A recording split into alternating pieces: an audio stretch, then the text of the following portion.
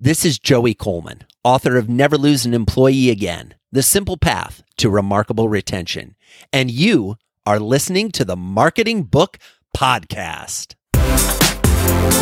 Welcome to the Marketing Book Podcast, helping you keep up with the smartest thinking in the quickly changing field of modern marketing. And now, here's your host, Douglas Burdett. Hello, thanks for joining me on the Marketing Book Podcast, where each week I publish an interview with the author of a new marketing or sales book, and which has been named by Forbes and LinkedIn, amongst others, as one of the top marketing podcasts. Don't worry about taking notes. You can find links to everything linkable in this episode's website page at marketingbookpodcast.com. And since I get to read every book featured on the show, if I can recommend a specific marketing or sales book or any other resource I know of for whatever challenge you're facing, send me a LinkedIn connection invite with a message that you're a listener, and I will do my best to get you pointed in the right direction. My name again is Douglas Burdett. All right, let's get on with the show. Today we welcome back Joey Coleman to talk about his book, Never Lose an Employee Again, The Simple Path to Remarkable Retention, published by Portfolio Penguin. Joey Coleman helps companies keep their customers and employees. As an award-winning international keynote speaker, he's spoken on all 7 continents. He works with organizations around the world ranging from small startups to major brands such as Volkswagen Australia, Zappos, and Whirlpool. His Wall Street Journal best-selling book, Never Lose a Customer Again, which was featured on episode 167 of the Marketing Book Podcast in 2018, offers strategies and tactics for turning one-time purchasers into lifelong customers. Joey is a very proud graduate of Notre Dame University, as they all are, and is a recovering lawyer. And interesting fact, after law school, he worked at the White House, the CIA, and for the Secret Service. Secret agent man. Joey, congratulations on Never Lose an Employee Again, and welcome back to the Marketing Book Podcast. Welcome back, friend. I knew this day would come. Douglas, I gotta say, I have had a lot of introductions on a lot of stages, on a lot of podcasts in my life. That is by far my most favorite. You had me with the Notre Dame fight song. You built on top of that. When I thought it could go no higher, you added on the secret agent man. You are the best. I am so thrilled to be back on the Marketing Book Podcast. I am not only honored to be a guest, I'm actually a loyal listener. I love what you do. So friends that are listening in, I'm one of you. I'm a big fan of Douglas and his work, and it is just a thrill to be here. Thanks for inviting me, and thanks to everyone who's listening in. Oh, wow. Thank you so much. I think I can stop my podcasting career now. And just so the listener knows, if you haven't seen a picture of Joey Coleman, like all of you, he is ridiculously good looking. So You're too kind. You're too kind, Douglas. But it's true. I've done extensive research on that. And I just wanted to mention this week, getting ready for the interview, I went back and listened to the interview that we did on that limited time series called Authors in Quarantine Getting Cocktails. Where's my bourbon? And that was so much fun. And I appreciate you speaking to me during the lockdown, and my family thanks you.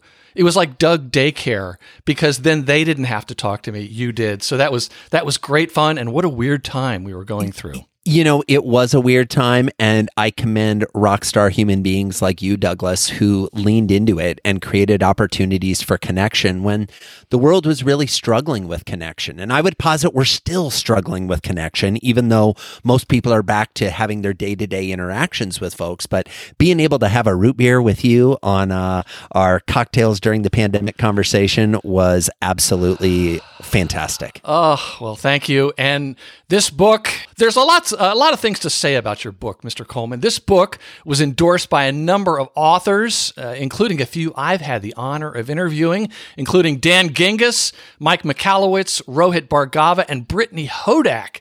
And there are many others that have endorsed it, big hitters all.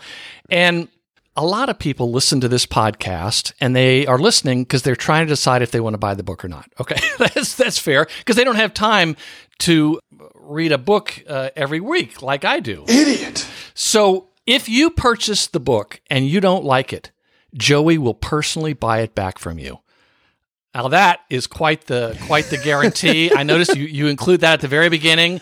And I do. You even have a little bit of legal language in there, which, your lawyers probably insisted you put in. But let me tell you something else about the book that I don't recall ever experiencing in one of the 400-something books that have been on the show. You get to experience the book. So you start reading it, you go to this one website, Joey Coleman's website, and you sign up, and while you're reading it, you get text messages and emails. And tell us more about this reading experience you've built. Well, Douglas, I so appreciate this conversation because knowing that the folks who are listening are book lovers, this is kind of designed to speak to my personal largest frustration as an author. And that frustration is this: you write a book, you want to put it out there in the world, and you hope people are getting value. You hope they're enjoying it. You hope they're working their way through the books, and that if they had a question, they would reach out to you. But the practical reality is, as a reader myself, I don't always do that. It's sometimes hard to find the author's email. You're not sure if you want to bother them, etc.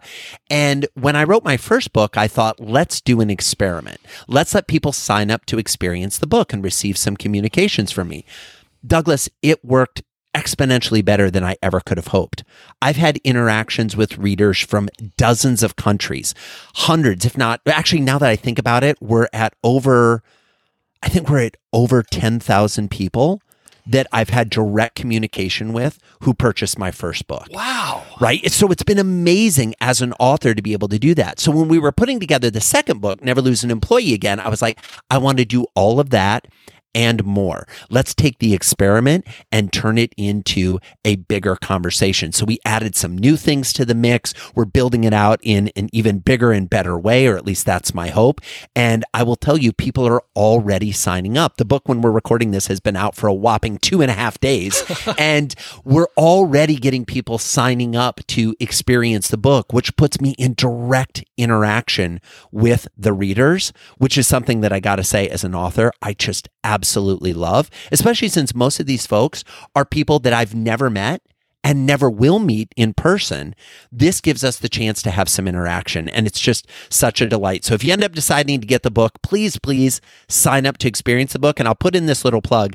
I ask for your name and your email, but if you're willing to give me your cell phone number and you're willing to give me a good mailing address, let's just say there might be some other experiences that come in using those tools. So you don't have to give me those. Email's required to play, but phone number and physical address kind of can augment the experience. Well, when I signed up for it, I included my address, and I was hoping that you'd stop by. So, one day. For you, Douglas, yes, yes. I won't be able to do that for everyone, but for you, I'll just show up on the doorstep ready to go. That's great.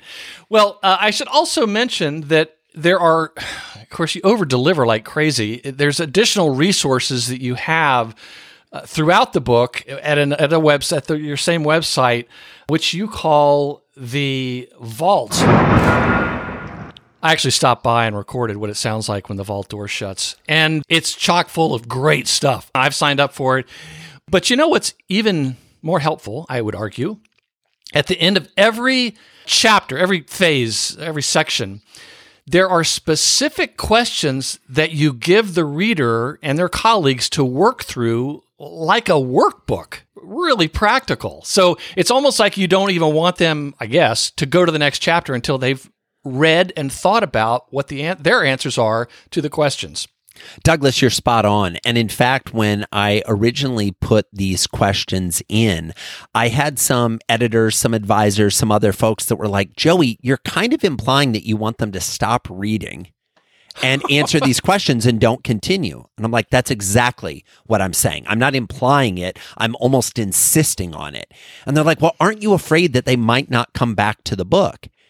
And I said, well, here's the thing. I believe, Douglas, that there are 3 types of writers. There are writers that write books to make you think differently, writers who write books to make you feel differently, and writers who write books to make you act differently. And while I certainly want anyone that reads either of my books to think and feel differently, if they don't act differently, I haven't earned the investment of their time to read the book. I haven't provided the level of return on investment of their time, their commitment, their effort, their focus, their attention to merit them buying another book in the future or continuing the conversation with me. So I'm actually okay if you stop reading to do the questions and dive in. And in fact, I almost insist on it because I know from not only the research, but the experience of other readers that when you do that, your ability to implement what you're learning in your own organization skyrockets. Yes. And there was a book on the show not too long ago called Email Marketing Rules by Chad S. White. And it's actually in 2 editions. It's a big book. But what was interesting about the book is that you can buy it and it becomes really like if you'd go through it, and he gives you very practical things to do at the end of every section. And it becomes like a thing where you can audit your email. You don't have to do it one day. You can work through it. And I think the impact and the lasting benefits will be much greater. And so that reminded me of what you've offered readers, where they can work through this at their own pace. Don't try and fix it all right away, because if they are meaningful changes, they'll last and they'll have a bigger impact. Absolutely, Doug. So, it's interesting. People ask me all the time, whether it's in customer experience or employee experience, Joey, when are you done? And the answer to that question is never. Now, some people may look at it and say, oh my gosh, that feels really daunting and overwhelming. To me, that excites me. That says this is something you can continue to craft and hone over years, over decades. Your employee experience is always evolving. You've got different team members. There's different conditions in the marketplace. There's different products and services you're offering. Your business is growing or contracting. So we shouldn't have a static approach to our employee experience. It should be a living document, a living, breathing interaction that is constantly being improved and enhanced. And we learn from things and we make them better. And we've got different employees that kind of challenge us in different areas. So we adopt new ways of thinking about it and new approaches to dealing with our people. I personally find that exciting, but I acknowledge and empathize with the fact that it can feel like, oh my gosh, Joey, what else do I have to work on? To that point, I'll say this. In my estimation, the experience you're creating for your employees is the most impactful business action you will take across all actions. Why? Because your people drive your marketing, your sales, your delivery, your past, your present, your future, your customer experience. Everything is being driven by the members of your team and how they're showing up every day. Amen. And that gets to a point I feel like I need to make. This is the Marketing Book Podcast, and each episode there's always a new listener. And if you're a new listener, I am delighted you're here. Welcome. And you may be asking yourself, wait a minute, this is the Marketing Book Podcast. Why is there a book about employee retention on the show? Good question. So, at the risk of stating the obvious, marketing is no longer the domain of a handful of promotional activities. Consumers never really believed what companies said about themselves, and now they really don't. Well, what they do believe is what their friends and even perfect strangers on review sites say about the experience they have with a product or a service. And of course, with the rise of the internet and social media, everybody has a megaphone, so it's pretty easy to find people's opinions about what they've experienced with your company. And the most important marketing, as Mark Schaefer will say, is your customers. Your customers are your most important marketing. And one of the most important things to customers is the experience they have with your product or service. You could have a better experience and maybe a slightly more expensive product, or maybe not quite as good a product. People will still come back. But if you don't have a good experience for your employees, you're going to have a bad customer experience ultimately. So just to echo what you were talking about that. And then 2023 seems to be the Marketing Book Podcast year of the employee, because I kicked off the year, a Happy New Year episode, with the book Happy Work by Nick Webb.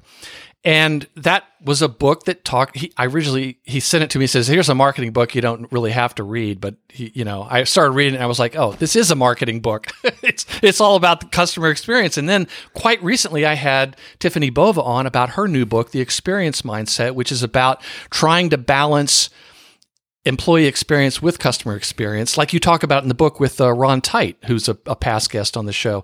And then even Scott and Allison Stratton, their book, Unbranding, years ago that was on, and they explain that the most important branding department in your company is your human resources department.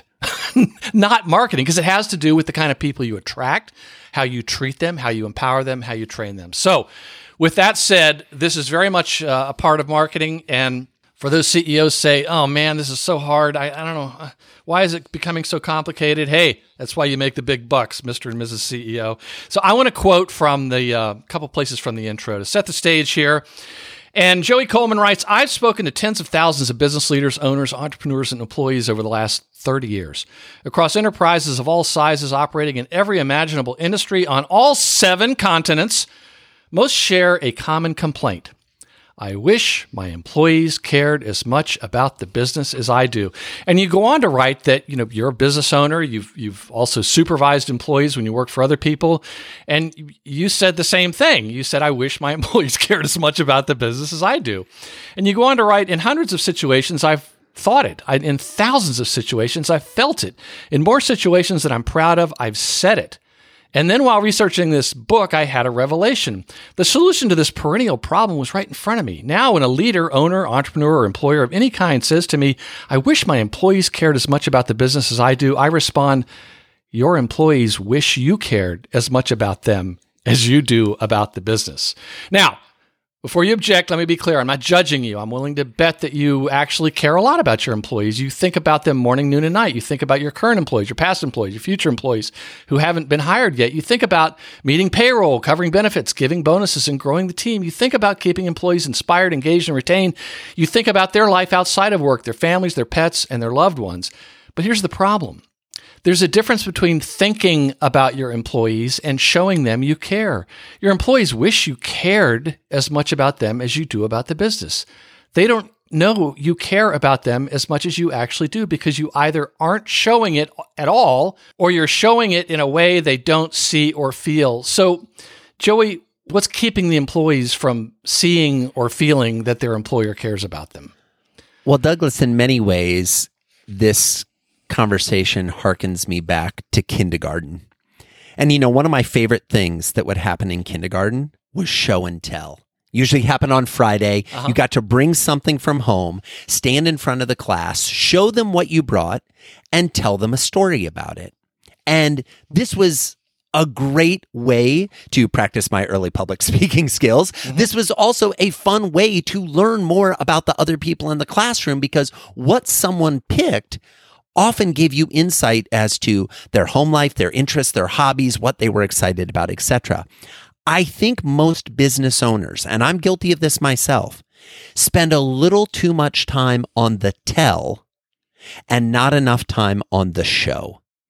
Meaning, you may say to your people, oh, you mean the world to me, and oh, you're so great, and I couldn't run our business without you. And if you don't say those things regularly, I'd like to ask you why you're not saying those things regularly and showing gratitude to your people.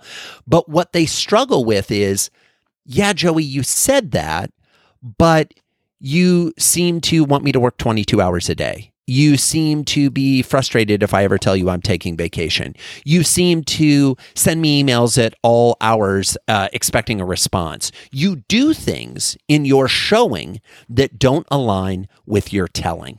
And so I think the opportunity for employers everywhere, and not just employers, this applies to managers, team leaders, anybody who's responsible for the experience that the people around them are having, to think more holistically, more strategically, more intelligently, more emotionally about what you're showing your people versus just telling them. Well said. And let me just, before we move on, I just want to quote one other part from the beginning. You're right. This book is designed to help you show, tell, and demonstrate in meaningful ways that you care about your employees individually and collectively in order to boost retention and bring out the best in your team. The philosophies, methodologies, and processes I describe in this book, all anchored around the first 100 days of the employee journey, have radically changed how employees around the world feel about their employers. I've witnessed this firsthand with my consulting clients, received updates from audience members after attending my speeches, and read stories of success in Best Places to Work magazine profiles and case studies. This shift has led to enhanced engagement, skyrocketing sales, and record-setting retention for the organizations that focus on caring for their people. And they systematically and consistently demonstrate this care. In short, the first 100 days approach to employee experience has worked in the past, it works right now, and it will work in the future for you. This concept is quite simple. To never lose an employee again, you must help your employees navigate their journey with you, caring for them and guiding them every step of the way, especially within the first 100 days at your organization. Can you dig it? Can you dig it? Can you dig it? So, Joey, at the beginning of the book, you explain that things aren't like they used to be in terms of employer-employee relationships. And I'm guessing you included that because you still have to explain that, at least to some people or business owners or employers who still don't quite get it.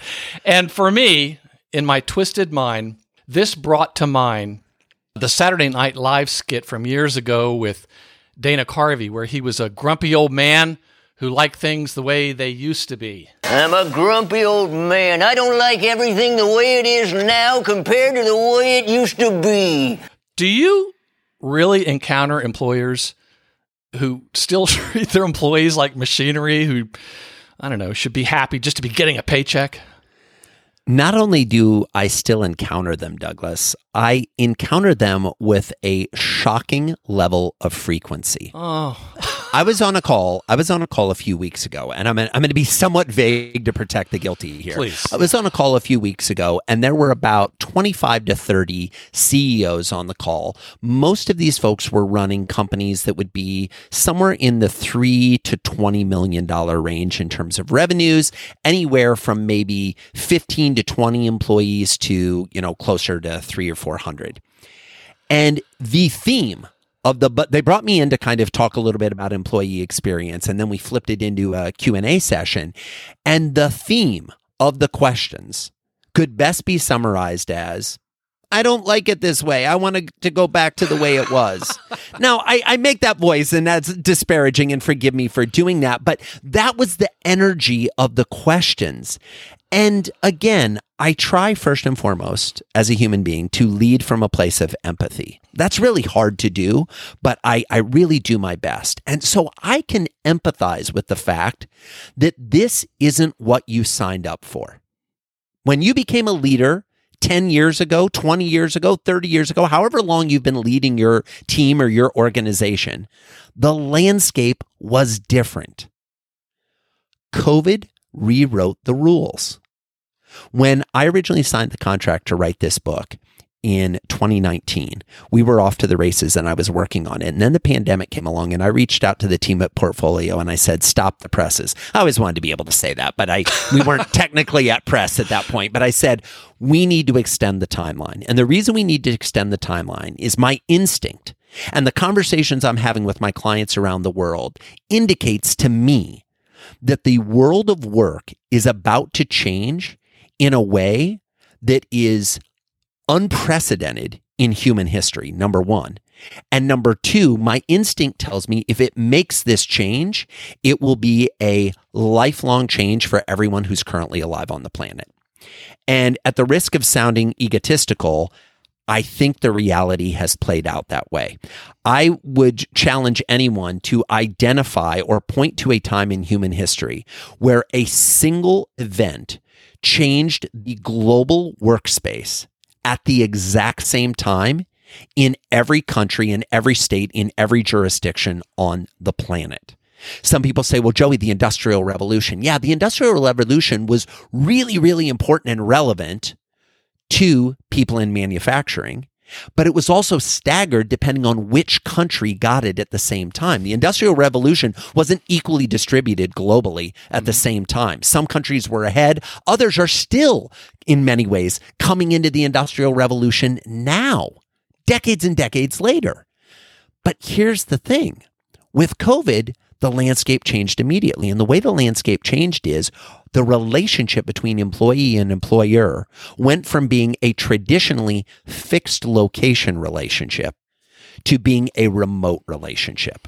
And so many leaders right now are saying, Joey, we just got to get people back into the office. My people need to be back here. And I often ask them two questions. Number one, do they want to come back? And number two, why do you want them back? And if we look at all the research, the answer to the first question is no, they don't want to come back. The majority of employees do not want to go back to 5 days in the office. Now, that often gets interpreted by leaders as, well, it's because they're lazy. They're sitting on their couch playing video games. No, it's they're tired of the commute. And they're tired of the ridiculousness of being in a place where they can't be as productive as when they are at home, because the research also shows the great majority of employees are significantly more productive working from home than they are working from the office. Not to mention that in the United States pre-COVID, 30% of workers were super commuters. What that means is they spent more than an hour and a half each day commuting to work and an hour and a half each day commuting home from work. 3 hours a day burned in commute. That vanishes when you work from home. So there's this huge opportunity to think more strategically about how we interact with our people and the type of experiences we're creating for them. And sadly, we're not going back to the old way of doing things, because in the same way that your business faced this, every business, every organization on the planet faced it at the same time. And some have realized, wait a second, we can hire employees anywhere on the planet. Firms that previously thought, well, we can't do remote in our business, figured out ways to do remote, which opened up their potential employee pool from a geography of give or take 30 miles from headquarters to a geography of, oh yeah, anywhere on planet Earth with an internet connection. Nowadays, everything's got to be better.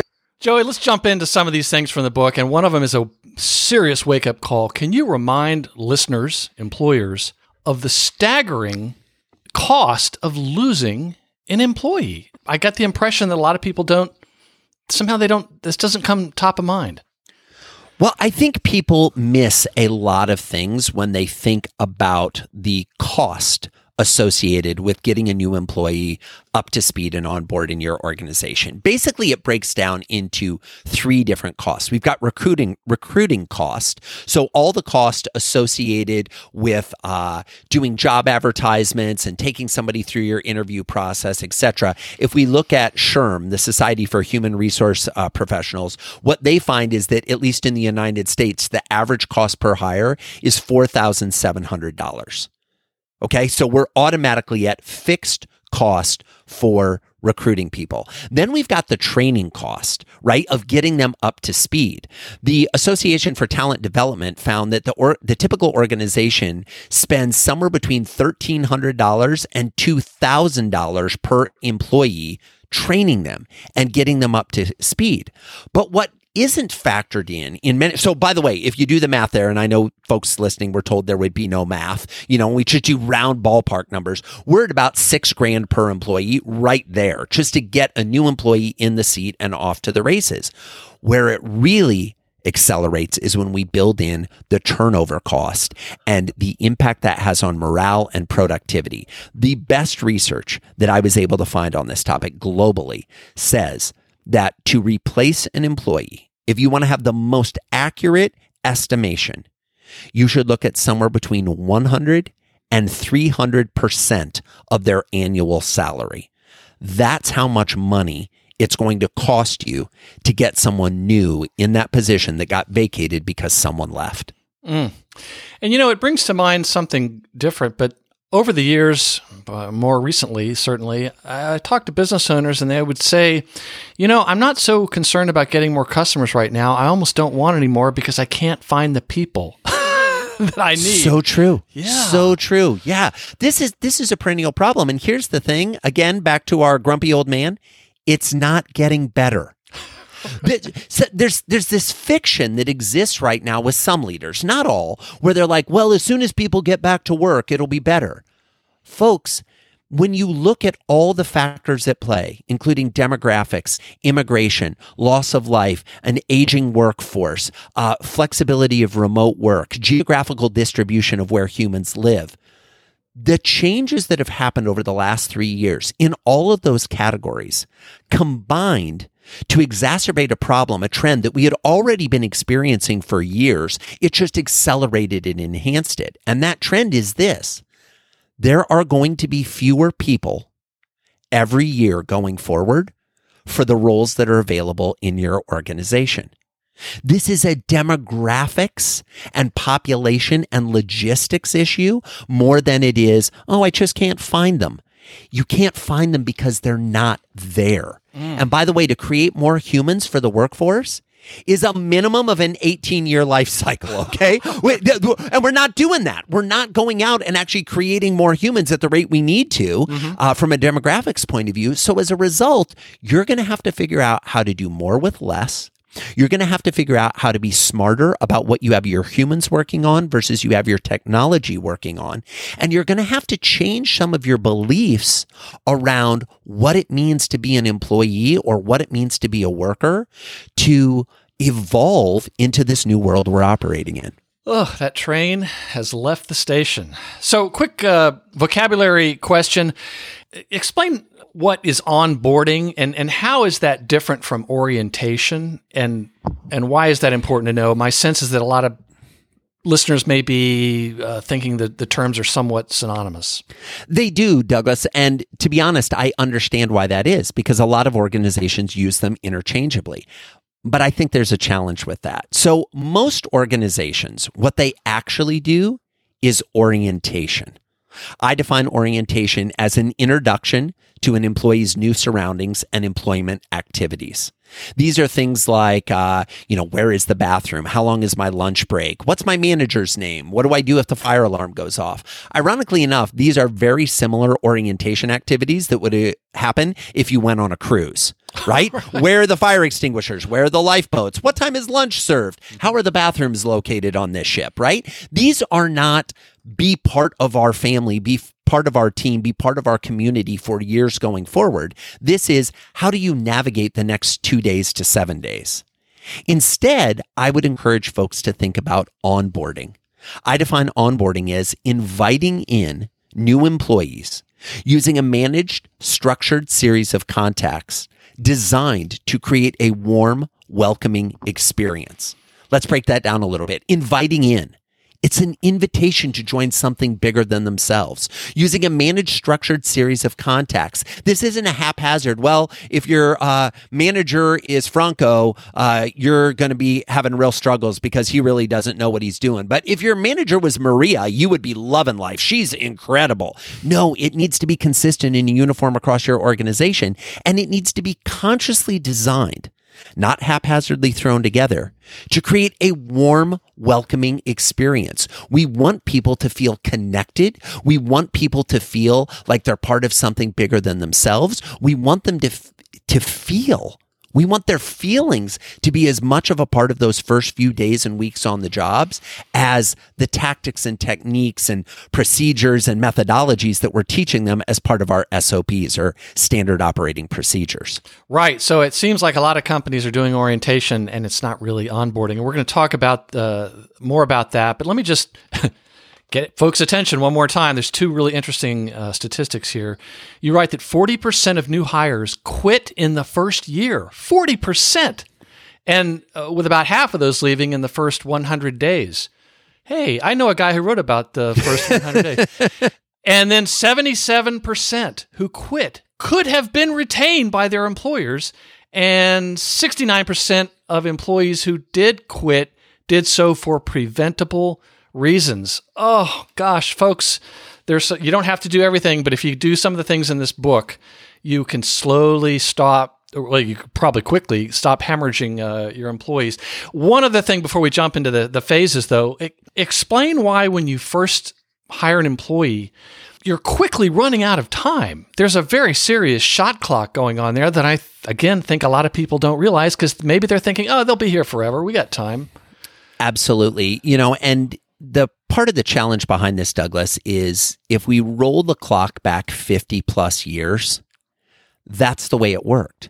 Back to the grumpy old man. Back to the grumpy old man stage. And again, no criticism. And if you lived during that time or you know people that lived during that time, I empathize with you having that belief in that value system because it used to be when you went to work for someone, as long as you didn't royally screw up, as long as you were committed and you showed up every day and you did your work and you made steady progress through the organization, you could work for a company for 30, 40 years, retire with a pension and the gold watch and a thank you for your time and your service. those days are gone. The shot clock is faster. The opportunities available to employees are more robust and more frequent and more global. And so the clock is ticking. And again, this isn't Joey's feelings. This is the research globally. This has been shown in every industry. You know, you mentioned the 40% on average that leave in the first year. That's across all workers. If we look at hourly workers, it's 50% in the first 100 days.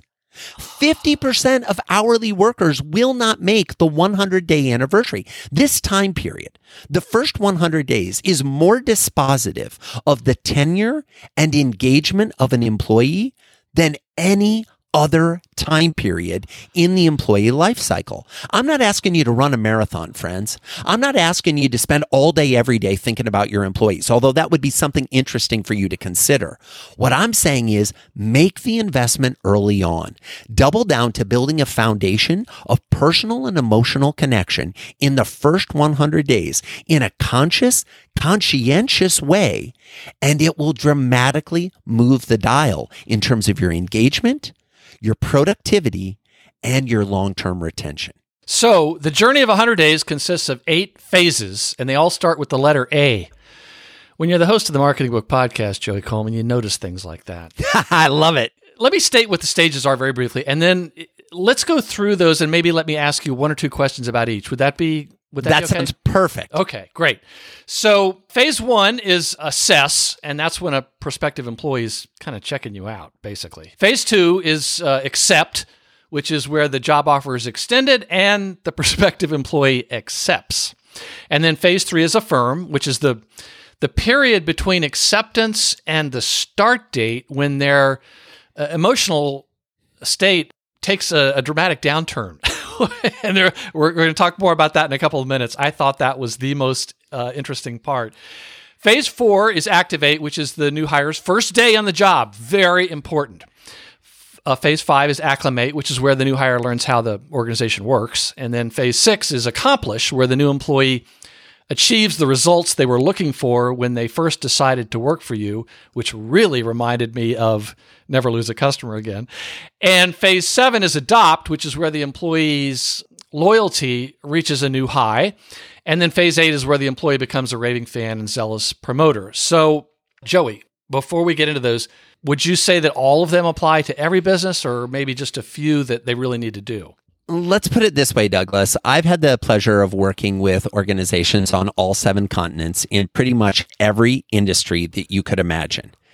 And I have yet to find a business where the employees don't transit these 8 phases. I'm not saying it can't exist. I'm just saying I haven't seen it yet. And if anybody listening, because I know you've got not only, here's the great thing about the Marketing Book Podcast. Not only do you have absolutely gorgeous listeners. Yes. Okay? I've heard about their beauty. I've heard about their stunning looks, but I've also heard that they are wicked smart, as they would say, right?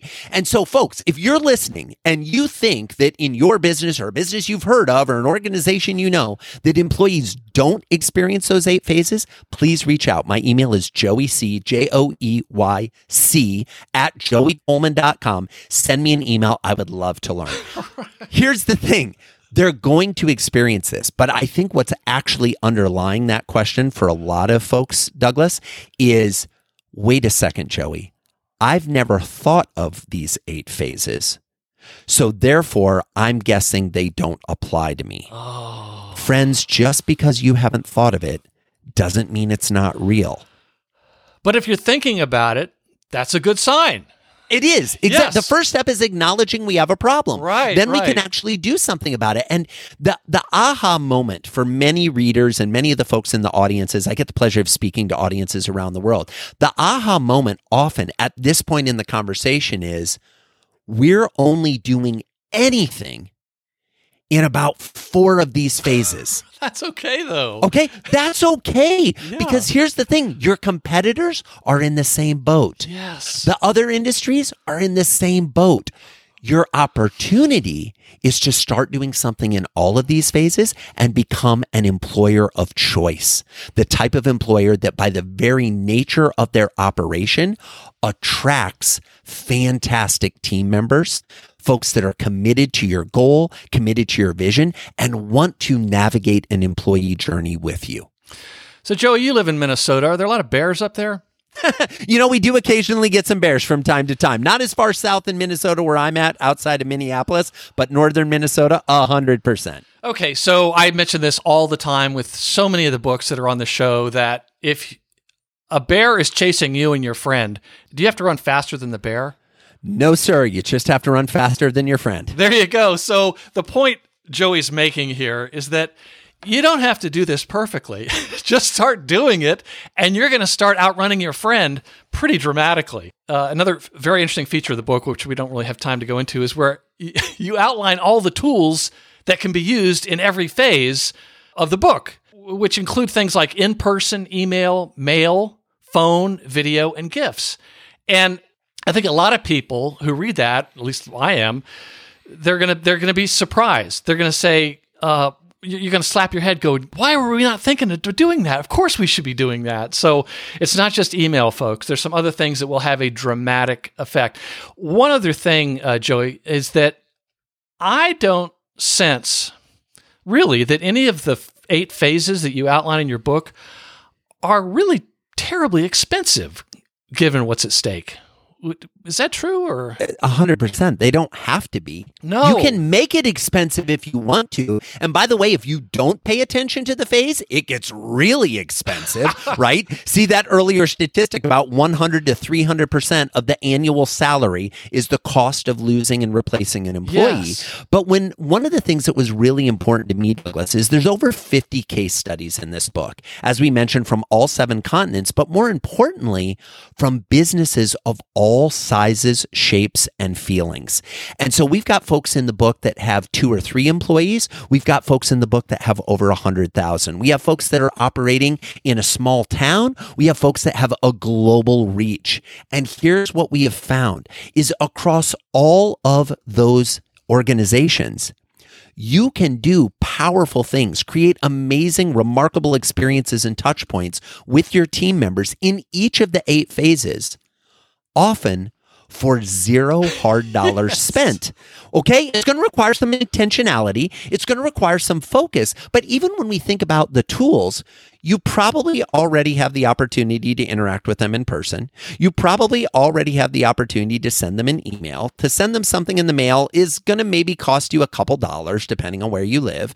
You already have phones, and they probably already have phones. You already can film a video on your phone, right? We've got this amazing camera right on our phone. You don't need to go out and buy a fancy video camera, lighting rig, and sound team. You could shoot a selfie video, and the research actually shows it converts better than the professional video, but that's a conversation for another day. And last but not least, gifts.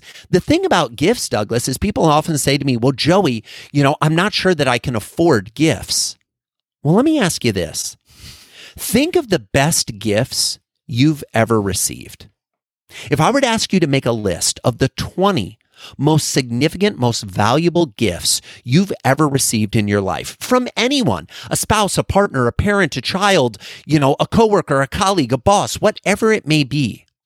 If you were to list those 20 gifts out and then associate the expense of that gift, the majority of items on that list would cost less than $50. Why?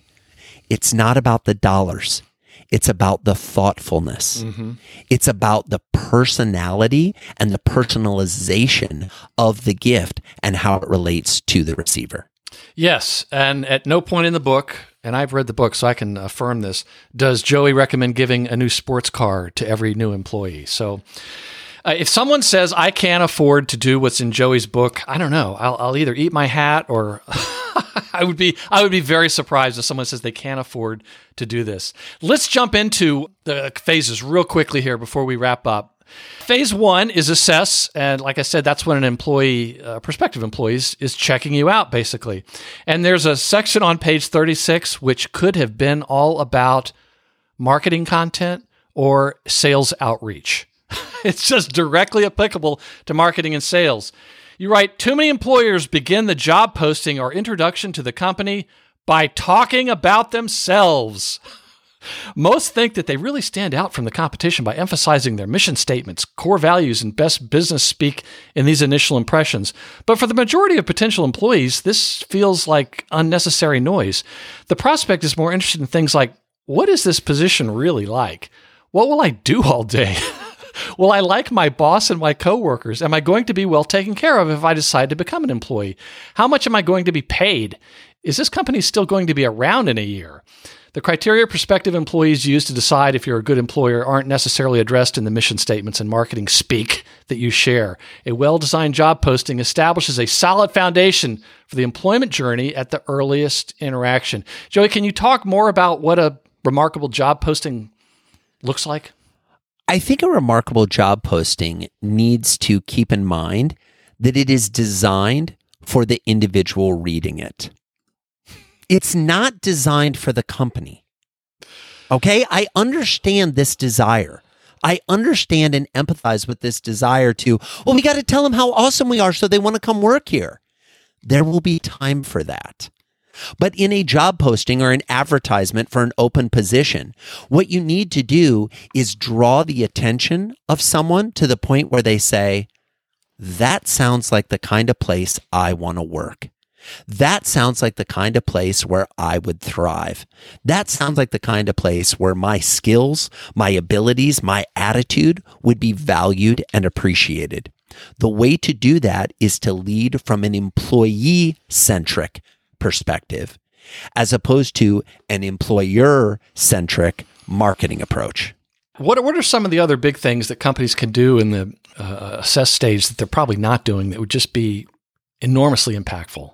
Well, I think in terms of the advertisement or the job listing, let your brand spirit come out. If you're a playful organization, be playful. If you're a colorful organization, be colorful. Let your brand show up in the description. Don't make it feel like every other posting on Indeed or LinkedIn or whatever it may be. Number two, be really clear about what someone needs to do to succeed at your organization. Very few employees apply for a job and say, well, I hope I'll be average there.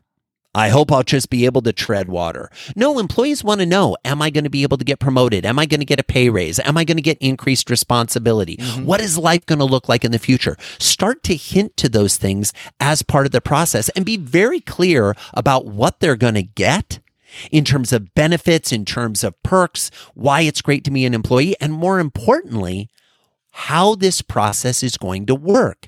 The number of employees that I have talked to who said, Joey, I applied for 5 jobs and I never even heard back from 3 of them. I'm not even sure if they got my resume. I'm not even sure if they saw my application. Folks, if you are not telling a prospective candidate what your timelines are going to be and then living up to those, delivering on that promise, acknowledging receipt of their application, letting them know what your review process is going to be, putting them into a great interview experience, telling them during the interview and after the interview what's going to happen next and when they can expect to hear from you. Frankly, forgive me, I'm not sure you deserve to be in business. Right. I really do, because at some point, enough is enough is enough. This behavior is so ridiculous. It's so out of control, and it has become so epidemic in our society that employers treat people like this before they're even employees. Ugh. And if a prospective employee has these type of feelings going through your application process, it is not setting you up for success for them wanting to stay around long term. So there's an author in the Minneapolis area, Lee Salz, who has been on the show twice. And he writes about selling differently. And he explains in his books that there are certain things you can do to differentiate your company, but the number one thing you can do is to sell differently from the way your competition's doing it. And one of the big takeaways from his books is that the way you sell is a preview of what it's going to be like to be a customer. Unfortunately, a lot of companies have a terrible sales experience for their customers and they leave. Joey Coleman then writes, an organization's application process offers insight about what it will be like to be an employee. Oh, it's so true. Just take a look at it, folks, and you will start to think, oh gosh, if we're treating them this way, We're probably not going to answer their questions when they're here. We're not going to help them out. It'd be impossible to get in touch with HR. They're going to be twisting in the wind, and people don't like that. Let's jump to phase 2. Phase 2 is accept, which is where the job offer is extended and the prospective employee accepts. And let me jump to page 72. And I could just hear Joey Coleman saying this. It's great to feel wanted. It's powerful to feel wanted. It's remarkable to feel wanted. If you know that feeling, if you've experienced that feeling, consider this. Is your job offer to the candidate going to evoke that same feeling of being wanted that you've experienced in the past? Many organizations see acceptance of the job offer as the most important part of the accept phase, while failing to see the opportunity to create a milestone memory in the actual extending of the job offer, a feeling of being wanted. And then on page 83, you write, when a prospective employee decides to accept your job offer, a physiological reaction takes place in their body. So, Joey, what is the opportunity here for employers to capitalize on this feeling of euphoria? The opportunity is to stop thinking of extending a job offer as a transactional experience and start thinking of it as a transformational experience. You are inviting in this prospective employee to the next chapter of their lives. Is your invitation feeling like a memo that was written by a lawyer who is paid by the hour to fill it with legalese? Or does it feel like a wedding invitation? What I mean by that is, think about a time where you've gone to the mailbox and you've opened the mailbox and you've seen an oversized, beautiful envelope. And on the front of it was written your name in beautiful calligraphy. And when you opened that envelope, inside was another envelope. And when you opened that envelope, inside was another envelope. It was like the Russian nesting dolls of envelopes, right? I wanted to go to that wedding. I didn't even know whose it is yet. Exactly. You haven't even read it, and you're already feeling this is going to be different. Yes. This is going to be special. And then you get a message that says something like, we would invite you to join in the celebration of these nuptials. You know, the favor, usually spelt with a U, British style, the favor of your reply is requested.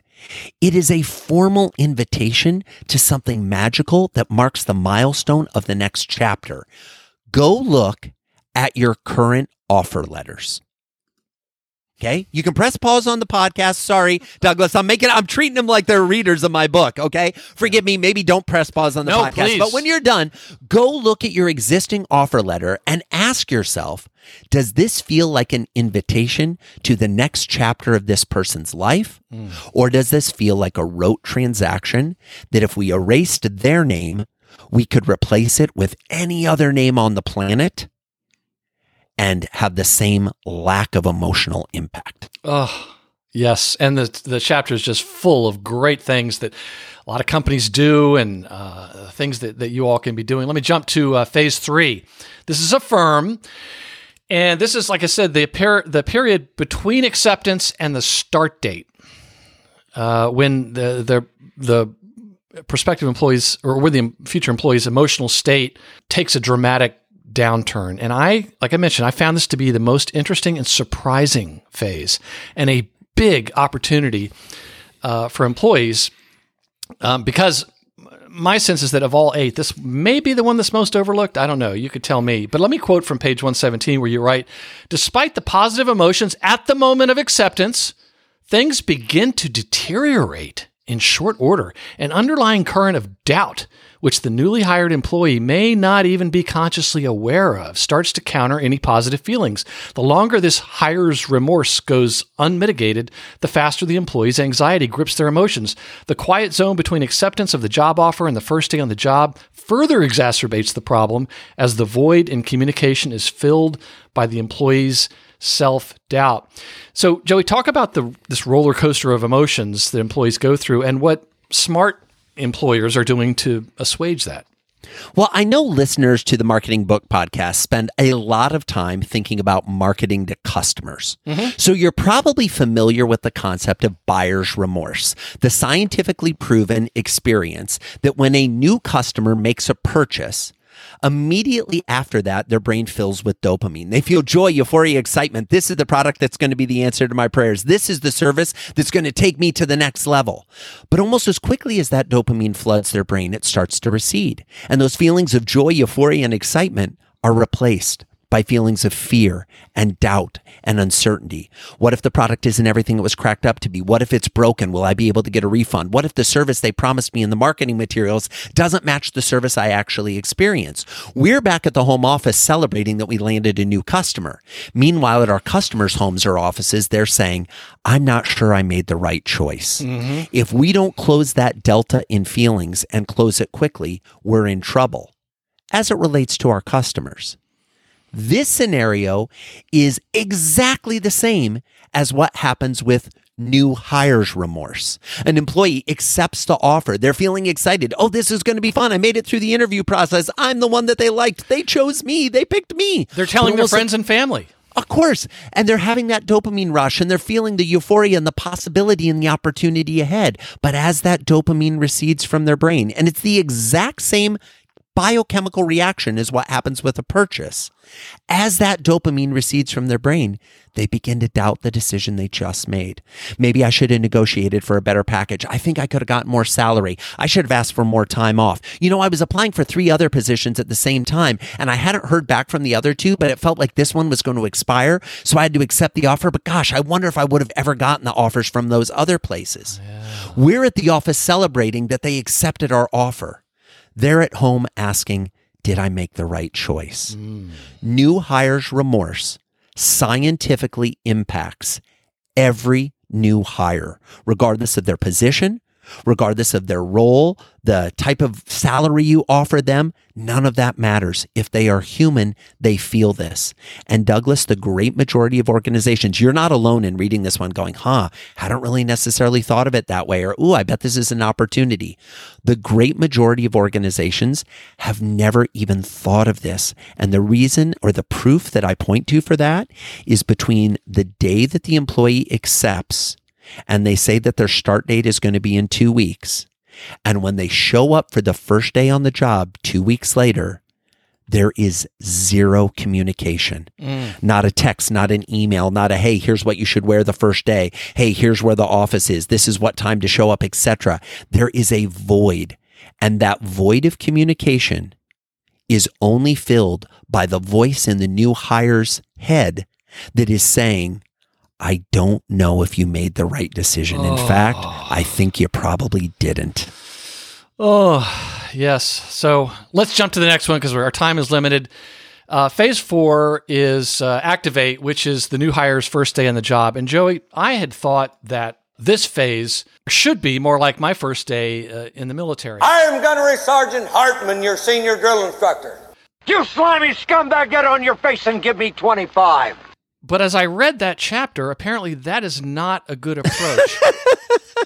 Well, you know what? What works for the employer of the United States military might not be as equally applicable to your organization. Okay. So, well, I thought that might be good, but you write that 74% of job candidates say the first day will affect their decision about whether or not to stay for more than a month. Now, back when I had employees, the way I got around this was to pay them in cash at the end of each day for a week or two to make sure they would, form the habit of returning to work. But apparently, Joey doesn't recommend that either, listeners. So. It's a fun experiment to consider, Douglas. Absolutely. But yeah. I know a lot of that was said in jest, although there is a thread we could pull on about the importance of when and how you pay your employees. But I think, bigger piece of this puzzle is that you hit on exactly what are you doing on day 1 to maximize the likelihood they come back for day 2? Because the research also shows 4% of all employees will go to work for the first day on the job. They'll spend the whole day there. They'll go home that night and will never return again.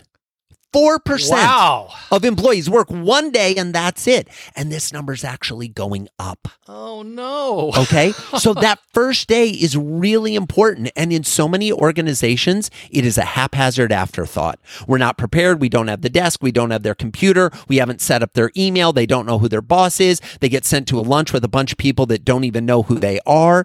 It's not a warm, welcoming embrace. And that's what the first day on the job should feel like. In fact, in the immortal words of country music legend Bonnie Raitt, you got to think about giving them something to talk about. When they go home that day, at the end of the day, to their partner, their significant other, their parents, their children, whoever it is they live with, or if they live by themselves, whoever they're calling on the way home, the first question their loved ones are going to ask is, how was the first day on the job? Your goal should be to give them a remarkable answer. Yes. It's a great chapter. Lots of stuff in there. And then kind of, I don't know, you sent me on an emotional roller coaster as I read this book, because I started thinking back through my first day at some jobs, and they were not good. It's a disaster. I did some surveying early it made me on. sad. Oh, it's so true. You know, you think about that first day on the job when there is so much possibility and there is so much potential. It's at the risk of using a sports metaphor, it's an unforced error. Oh, yes. If an organization, you know what their first day is going to be. You actually told them what their start date would be. You know when they're going to show up. You know where they're going to show up. You know the role they're supposed to have. And so many organizations just drop the ball. They don't deliver on what should be a really easy experience to create. Oh, yes. Talk about unforced error. As I'm reading through that, I'm thinking, oh my gosh, these are easy things to do. They require, a few minutes of planning, a little more. But, please, folks, do that. Hey, let's jump to the next one. Phase 5 is where the new hire learns how the organization works. You want to work here? Close. I'm going to quote from page 149 and ask you to elaborate on the 4 R's quickly. From my speaking events, consulting engagements, and thousands of hours of research in organizational behavior and operations, I've found that almost every organization defines their onboarding activities in the acclimate phase differently. Despite these variations, every company must teach its employees 4 key components of their new job: the requirements, the roles, the responsibilities, and the relationships. What's interesting, Douglas, is when we're in school, we hear about reading, writing, and arithmetic, right? The 3 R's. I'd like to build on that with the 4 R's. A new employee coming in doesn't know very much about your organization at all. Yeah, you told them a little bit during the interview and in the job posting, but you've been doing this for months, years, maybe even decades. They've been doing it for hours. What you need to think about are those 4 things. First, the requirements. What do you need to do in order to be successful in this job? What are the tasks? What are the specific checklist items that we're going to need you to do? How can we train you on those and make sure you're clear on our preferred way of having you do that? Then the roles. Okay, where do you fit in the structure of the organization? Who's working with the project before you? Who are you going to be handing off to? How does your role fit into the overall ecosystem? Number 3, the responsibilities. If you fail, if you drop the ball, what is the consequence? What is the outcome? Because lots of times an employee has been so conditioned at previous jobs to wear blinders and only think about the sole silo of behavior that they're operating in. We need to expand their consciousness and expand their understanding of how integral they are to the entire organization and how those responsibilities link together. And last but not least, number 4, the relationships. Who are the people in this organization, and not just the person you report to? So many organizations are like, your boss is this person, and they think that's it. No, introduce them to the people who they're going to be collaborating with on their team. Introduce them to folks to other departments. Years ago, I had an opportunity to work for a company called the Corporate Executive Board, and I took it upon myself because I wanted to really understand this organization. In the first month on the job, I set up meetings with people from every department in the organization. Now, I did this on my own, and a lot of them, frankly, thought it was weird. Here's this new salesperson and is like, hey, I want to talk to somebody in the accounting department. And they're like, why do you want to talk to someone in the accounting department? And I said, because when I'm out selling our services, I might get questions about how we do invoicing, how we think about billing. I can make up answers, and salespeople, we're really good at doing that. Or you can actually teach me what are the answers you'd like me to give. Douglas, what was fascinating about this is within a month, I had friends, I had colleagues, I had folks in every aspect of the organization. And if I had a client who, for example, came to me and said, Joey, we're not going to be able to make this month's payment. We're on a little bit of a time crunch, but we can do a double payment next month. Does that work? I could say, let me call my buddy Vanessa in accounting, and I'll get this sorted for you. And then I would call this person that I already had a pre-established relationship with and say, hey, I know it's a deviation from our usual rules, but this guy is good for it. Let's extend him credit for 30 days. I know it's going to work out. Those are the things your new employees need to know. Now, the last thing I'll say on this, Douglas, because in the acclimate phase, what often happens is organizations think, I know, we'll teach them everything they need to know in 2 days. We'll do training in 2 days. Folks, the amount of time you spend acclimating your people is directly proportional to how long they will stay with your organization. If you train them for 2 days, you should not expect them to stay for 2 years. You want to be spending the time that is commensurate with an investment in them, their understanding, their comfort, their certainty, their familiarity with how you do business, so that the time evolves with them. Their understanding, of course, will deepen. Their clarity of things will deepen. But we want to build this over time instead of fire hosing it into 2 days of training and then throwing them in the deep end and saying, good luck with it. Yes, it seems like the subconscious message through a lot of these phases is we want you to be successful. We want you to be successful, whether they say that or not. And it really jumps to phase 6, which is where the new employee achieves the results they were looking for when they first decided to work. And you write that this goes beyond simply making money and could include goals like career development, promotion, or skill set acquisition. Unfortunately and ironically, many employees never fully reach this phase, and even fewer companies pay attention on an individual employee basis to this important milestone in the employee journey. But you write that some of the savviest companies in the world make the most of this, and they're actually maybe even teaching employees about setting goals and tracking progress. Talk about how, I guess, the minority of companies are getting this right.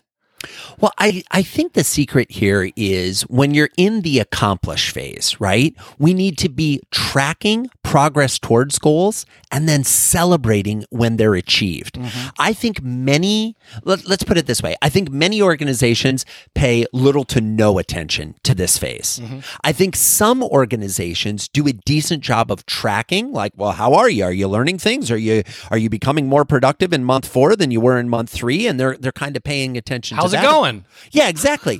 But what they're not doing is celebrating when that person actually achieves the goal, when they live up to the expectation, when they do the thing that will actually mean you are winning, you are succeeding here. Yes. Because here's the thing, so many employees go home at night and they're like, I have no idea if I'm doing a good job at work. Oh gosh, I've lived through that. I have too. And they want to do a good, so many employees, it drives me crazy. I'm going to rant here a little bit. Sorry, Douglas. It drives me crazy when I'm talking begin. Oh my gosh. When I'm talking to leaders and they're saying, our people just aren't engaged. They don't care. They're not involved. No, you aren't involved.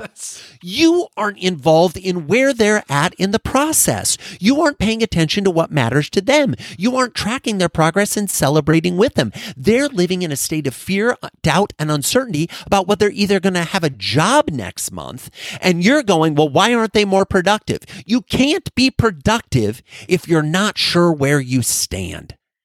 We need to help our people understand where they stand, what direction they're pointed in, and then we need to help them to take the steps necessary to move towards that goal. Yeah, and these could be goals that the employer and the employee develop together, right? And they should be. Yeah. Not only can they be, they should be. And I get, as an employer, you want to have clear goals. You want to say, hey, by this point in our process, you should be able to do X, Y, Z. You should understand our process for doing this.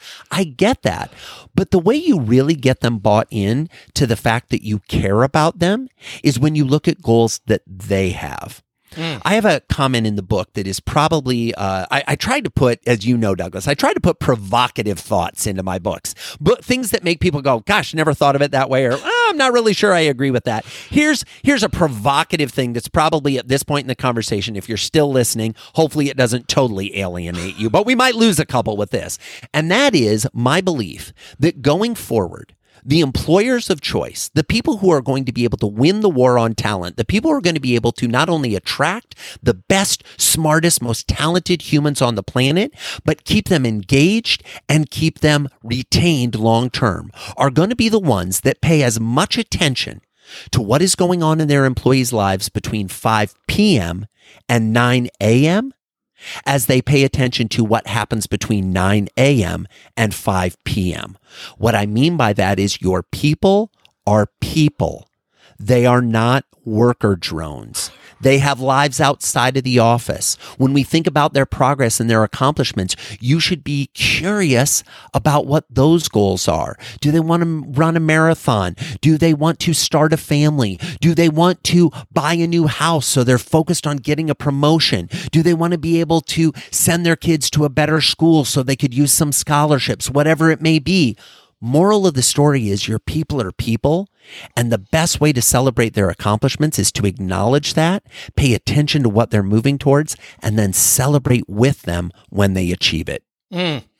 Yes, and I remember that part about knowing what's going on in their lives between the hours of 5 p.m. and 9 a.m. from Phase 7. That's one of the places you mentioned, and that's where the employee loyalty reaches a new high. But I've left jobs in the past because of this Phase 7. And you write that according to a Pew Research Center survey of more than 9,000 U.S.-based workers, 63% of employees who quit a job in 2021 did so because they didn't see opportunities for career advancement. Is this even more rare than Phase 6? In many ways it is. And I think the problem here is we think as employers, as leaders, that our employees have the same perspective and comprehensive view of the organization and where it's at and where it's going that we do. The practical reality is they don't. They're not sitting in the same meetings. They're not involved in the same strategy sessions. And so they're not sure what comes next for them. Mm-hmm. Lots of times I go to annual meetings, right? I get a chance to speak at a lot of annual meetings. And they usually start with the CEO or the chairperson getting up and saying, "We'd like to tell you about our strategy for this year." And then they outline all the new markets they're going to be in, the new products they're going to have, the new services and this, and we're going to do this, and we're going to do this. And I watch the crowd, Douglas, and I watch the crowd as they think, "Oh my gosh, I'm going to have a lot more to do. Oh my gosh, we're going to be rolling that out. I'm going to be asked to do that. I'm going to be asked to learn a new service, learn a new product, consult on that, address that, provide service on that. I wonder if I'm going to get a pay raise. Probably not. Oh my gosh, where am I fitting in this story?" Mm-hmm. If your people don't know where they're going to fit in your future story, they're not reading along and participating in the same narrative that you are. Yes, and it brings to mind when a company is acquired, every one of those employees is wondering if they're even going to have a place. Yes, and let's be candid. They have plenty of proof that they're not going to have a place. Mm-hmm. And so many leaders say, "Don't worry, we're going to take care of you. We're selling, but it's okay. You're going to be looked out for." No, they're not. Okay, stop. They also are aware of the fiction you're spreading. And I understand when you're acquired or when you sell, you may not know exactly what's going to happen. I've consulted with a number of folks who are selling their businesses. Work it into the contract. Owners, if someone is buying your business, put in clauses into the sale contract that says if they fire people within the first 18 months after the sale, they commit contractually to a certain level of severance payout. If in the negotiation stage, the person you're selling to balks at that request, you know that what they are telling you is not matching up with what they intend to do. Now, is that legal advice, Joey Coleman? That is not legal advice. Let me be abundantly clear. Nice save there, Douglas. I'm a recovering attorney. First step's admitting you have a problem. There's 11 steps after that. No, but here's the thing. Most entrepreneurs are really creative and amazing until it comes time to an exit or an acquisition. And then it's like they lose all their creativity. The terms that you put into a sale contract for your business, you get to choose. Now, it may scuttle the sale. It may result in the sale not happening. But if you truly care about your people, there should be sections of the sale contract that are designed to protect them. That's how it proves to me that the lip service you gave all these years of saying you were all about the people will transcend, will carry on after you're no longer involved in the enterprise. And here's a pro tip. Tell your employees. Exactly. Yeah. This isn't rocket science, folks. It's pretty straightforward. Show and tell. Oh, so last one, phase 8. That's where your employee becomes a raving fan and a zealous promoter. Unlike this from Office Space. I don't like my job, and I don't think I'm going to go anymore. Glassdoor is a website where current and former employees anonymously review companies. And my hunch is that a lot of employers would think that having, employees who are raving fans and zealous promoters is, it's a nice thing to have. Sure. But I was startled when I read that 85% of job seekers state that they are likely or certain to use Glassdoor in the future. So, Joey, being mindful that nature abhors a vacuum, talk about why employee advocacy is increasingly a requirement and how employers can encourage their employees to advocate for you. The importance of the advocacy phase can't be overstated, Douglas. With all due respect to our mutual friend, Mark Schaefer, who you referenced earlier as saying that your customers are your best marketers, I would actually posit that your employees are your best marketers. Oh, and so now we got why. some controversy. Yeah, we got a little conflict. Yeah. We can have a debate with Mark and I about this, okay? But here's the thing. The reason I think your employees are your best marketers are multifaceted. Number one, they understand the working operations, the ins and outs, all the products, all the services that you offer better than your customers do. Yes. Number two, they are around you more. Okay, they're with you all day, every day. Number three, they have better insight into what you need, both in terms of clients and employees. And number four, if you create an experience where this is the best place they've ever worked, when they leave, which, by the way, pro tip, offboarding is just as important as onboarding. Yes. When they leave, if you don't light a match and burn the bridge of the relationship, and instead you stay in contact with them, you continue to be involved in their career, you continue to support them, not only do you increase the likelihood of boomerang employees, that's employees who leave, go get skill sets otherwhere, and then come back and bring that knowledge back to you, which is incredibly valuable, but you also increase the likelihood that they are out in the marketplace singing your praises. Often those employees go get embedded at other companies that become future clients. Often they're out in the world and they're seeing and spotting great talent that would be a good fit to either fill their role or other roles that they know are involved in the organization. Your employees have the potential to be remarkable advocates. That, in my estimation, is the goal that every employer should have every time they hire an employee, which is, what can I do to turn this person into a raving fan for our organization and keep them a raving fan even when they're no longer on the payroll? And if you begin with the end in mind, that's the end right there. So, Joey, if readers took only one thing away from the book, what would you hope it would be? I hope it would be that when it comes to your employees, I know that you're thinking about them a lot. I know that you're spending a lot of time worrying about them and managing them and trying to figure things out for them. Make sure you're showing as much as you're telling. Give them physical, tangible proof that they matter, that they're valued, that they're seen, that they're heard, that they're appreciated. That is what all human beings are looking for, and it's not that hard to deliver. And if the listener's saying, well, Joey, like what? Can you give me an example? Yes, it's all in the book. It's all there, people, please. And again, if it doesn't work for you, he's going to refund your money. So anyway, he can't refund your time, but it will be time well spent reading it. We're almost out of time. Joey, are there any recent or upcoming books that you recommend or are looking forward to reading? Oh, Douglas, I am a confessed, full-fledged book addict. I love books. I love authors. Two that come to mind Well, this is your immediately. podcast. These are your this is people. my show. That's why I say I'm a loyal listener, right? I'm a big fan of the show. I'm not just a guest, I'm a customer as well, as they say. Like Victor Kayam. Yeah, exactly. Here's the thing. Two great books. Number one, my good friend Michael Bungay-Stanier just had a book come out called How to Work with Almost Anyone. It is a guide to navigating your relationships. It's written by a fascinating writer and facilitator and just all around amazing human being that helps you to figure out how can you create those more deep and meaningful connections with your coworkers so that they become colleagues. Coworker means we all work for the same place.